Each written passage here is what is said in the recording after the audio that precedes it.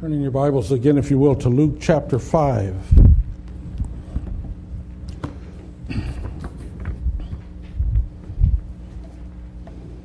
With the celebration of Good Friday and Easter last week, we sort of jumped to the last chapter of the book, so now you know how it all turns out. But we still have a long ways to go in our study of this gospel, so we return today to Luke 5 to examine the details of Jesus' life and ministry, and we'll eventually get to the end again.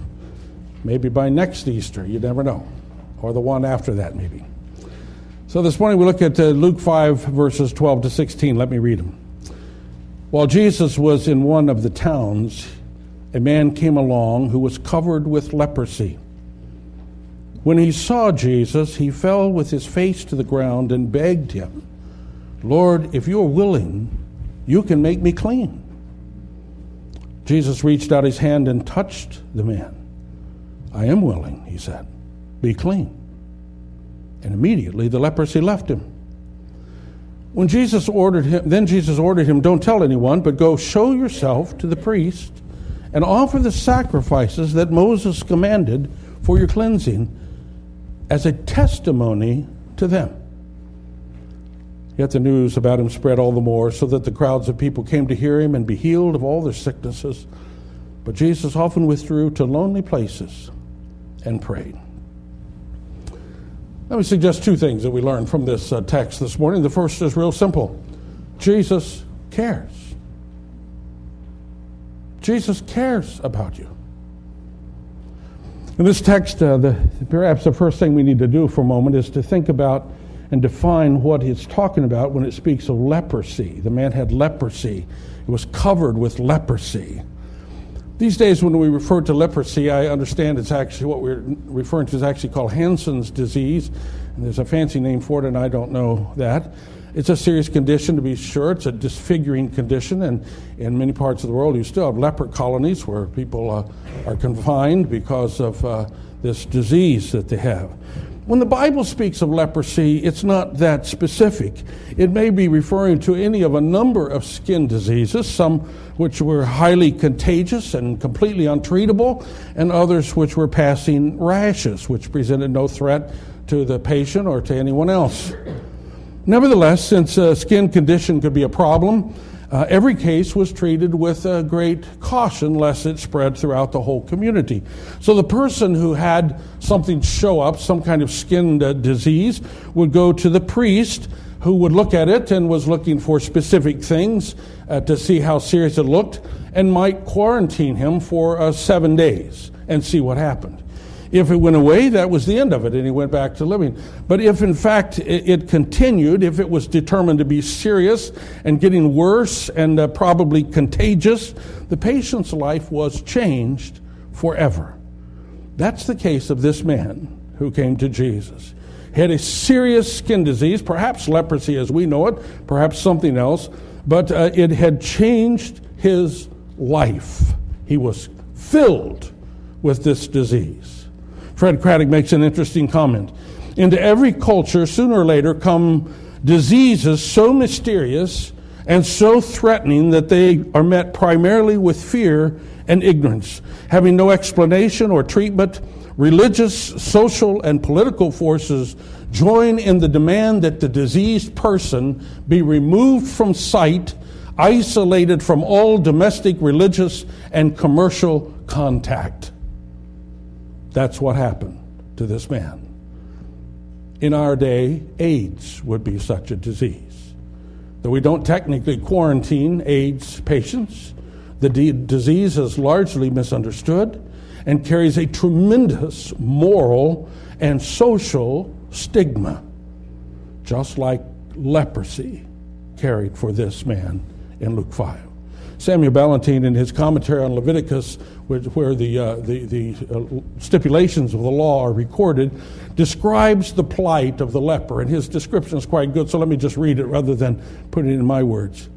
He says, "Persons with certified cases of leprosy must tear their clothes, dishevel their hair, cover their mouth, and cry out, 'Unclean, unclean.'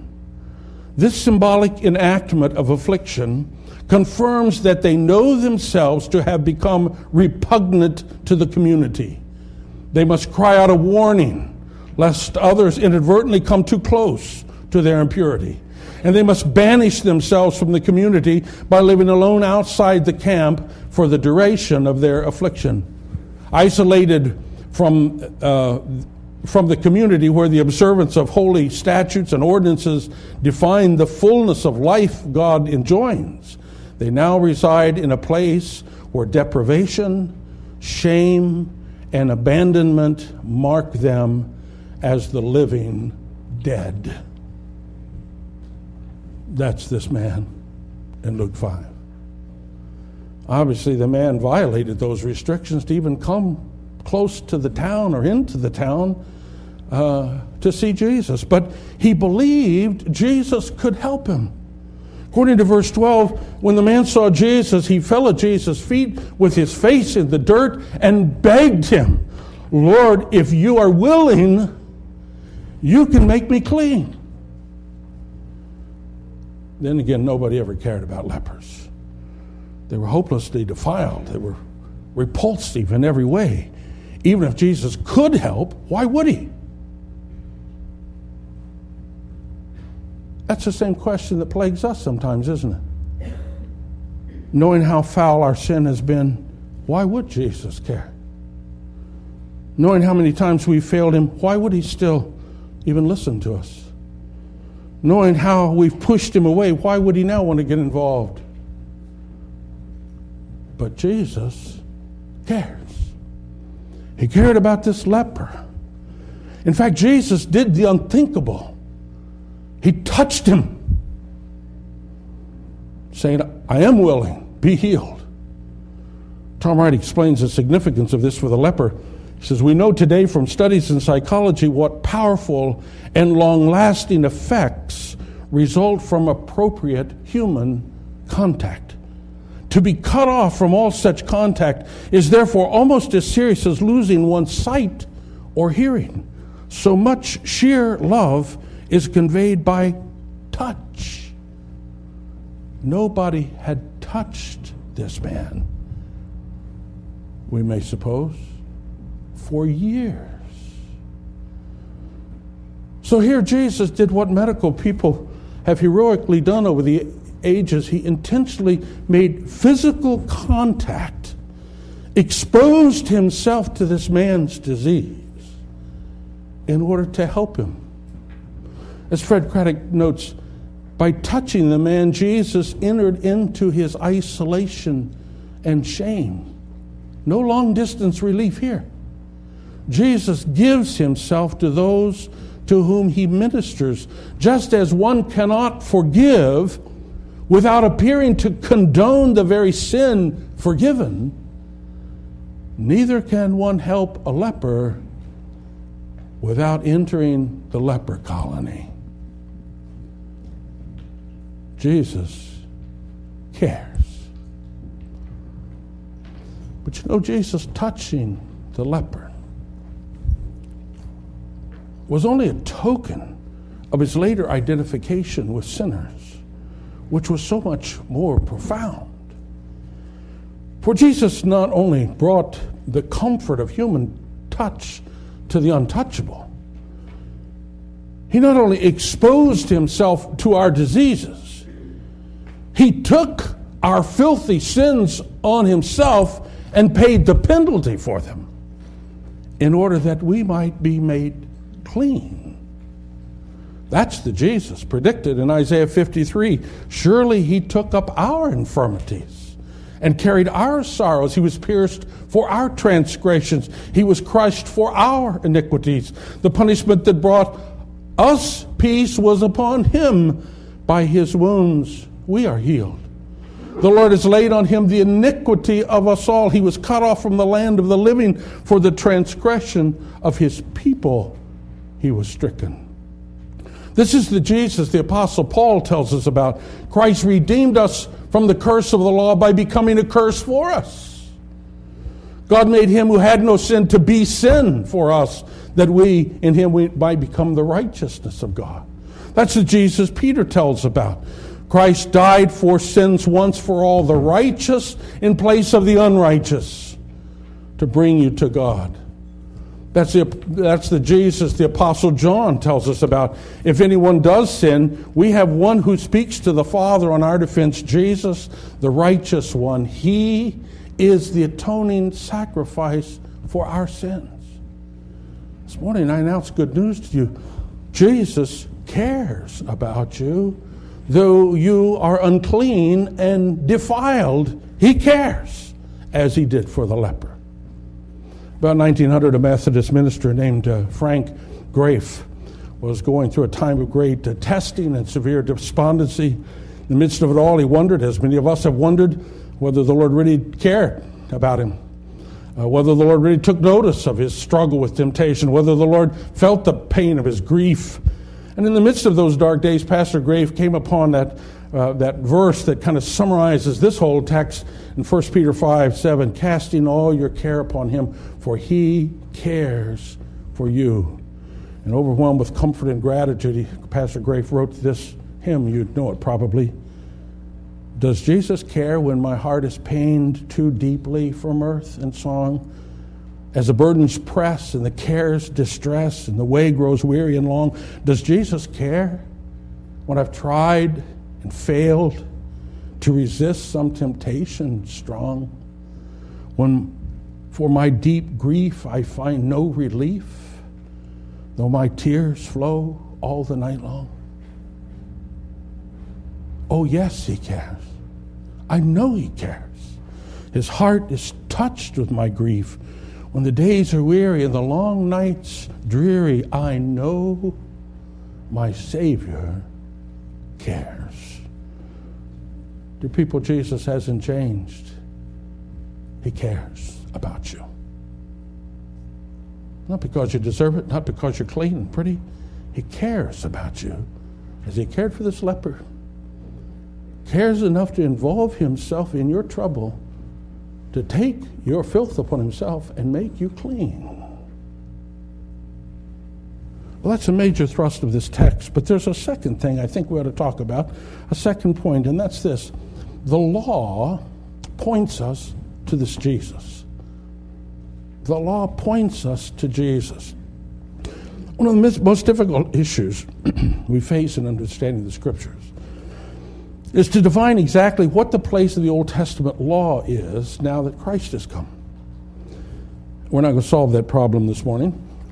We're not even going to try, but there is an important piece of information here, an important part of the puzzle that we can't just skip over.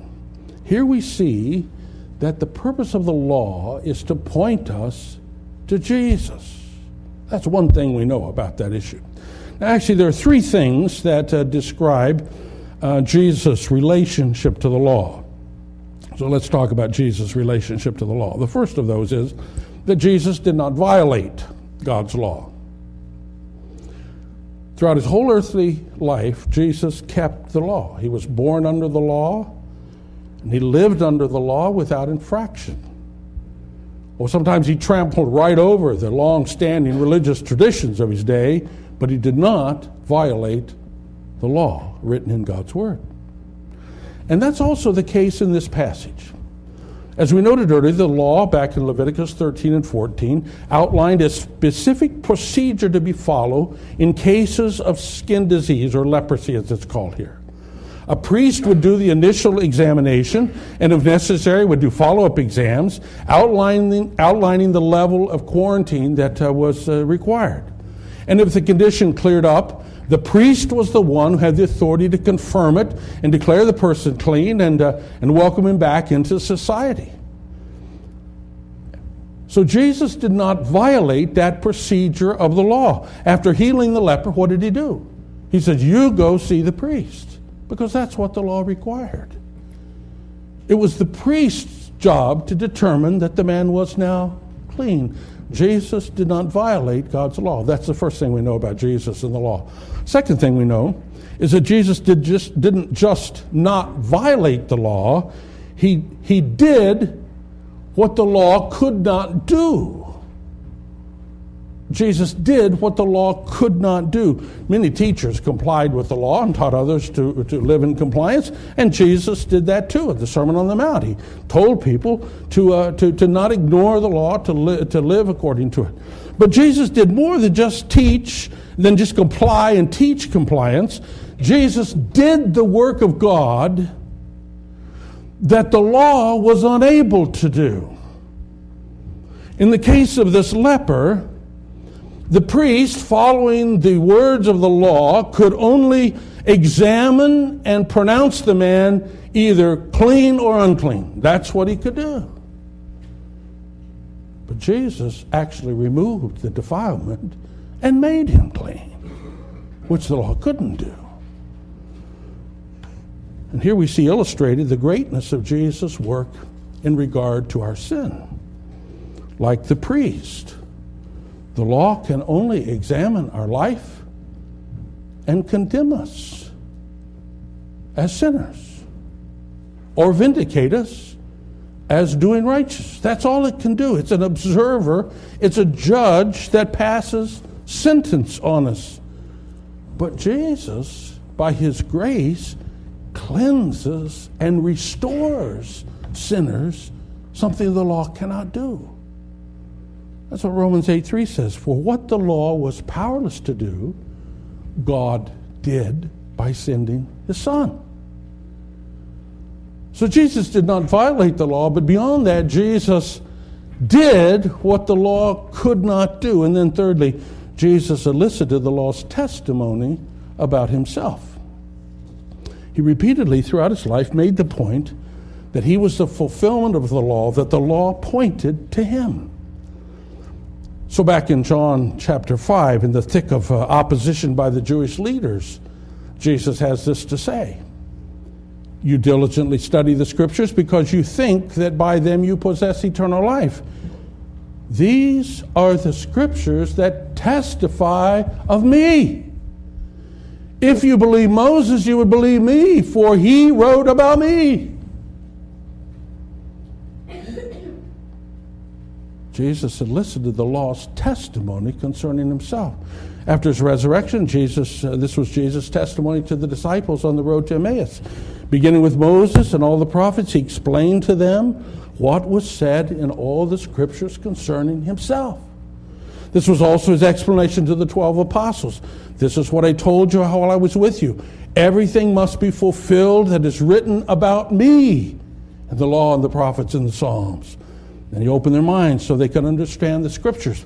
And so here in verse 14, Jesus is doing the same thing. He's eliciting the testimony of the law concerning him being authentic as the Messiah that God had sent. So he tells the cleansed leper, go show yourself to the priest and offer the sacrifices that Moses commanded for your cleansing. That's what the law required. Why, though? As a testimony to them, Jesus says. Jesus came not just to live under the law, to do the works that the law could not do, and to show how the law bore testimony to him. The law points us to Jesus. Dear people, the law can no more cleanse you from sin and defilement of your soul than it could remove the leprosy and make this diseased man well. If you think that by keeping the law well enough, you're someday going to be acceptable to God, you're sadly mistaken. It can't do that for you. But Jesus does. He does what the law can only observe. Jesus removes our worst defilement, worse than leprosy, the defilement of our sin. He makes us utterly clean before God. So the law's purpose is simply to bear testimony to that and to point us to Jesus, the only true Messiah, the only sufficient Savior. What grand truths we have in this little text This little incident in the ministry of Jesus. We see the law pointing us to Jesus. But more importantly, in Jesus, we see that we have a Savior who cares about us. One who's willing to touch the untouchable. One who loves the unlovely. One who's willing and able to cleanse and restore those who are hopelessly defiled. So what a great day for us to be coming to the Lord's table. For here the one who dares to touch us in our filthy, contagious condition, here comes near to us again and presents himself to us that we might touch him, handle him, taste him, be nurtured by him and the symbols he's given us of his body and his blood. That's the wonderful assurance explained to us in the Catechism. As surely as I see with my eyes the bread of the Lord broken for me and the cup given to me, so surely his body was offered and broken for me and his blood poured out for me on the cross. And as surely as I receive with my hands from the hand of the one who serves and taste with my mouth the bread and the cup of the Lord given as sure signs of Christ's body and blood, so surely he nourishes me and refreshes my soul for eternal life with his crucified body and poured out blood. Here we touch him, the one who's touched us in our defilement and made us clean. Let's pray. Thank you, Lord, for the gospel. Thank you for Jesus' mercy and grace to the most hideous, the most repugnant, the most defiled of people. Thank you, Lord, that you still are gracious to people like us. So maybe not miss the point. In Jesus' name we pray. Amen.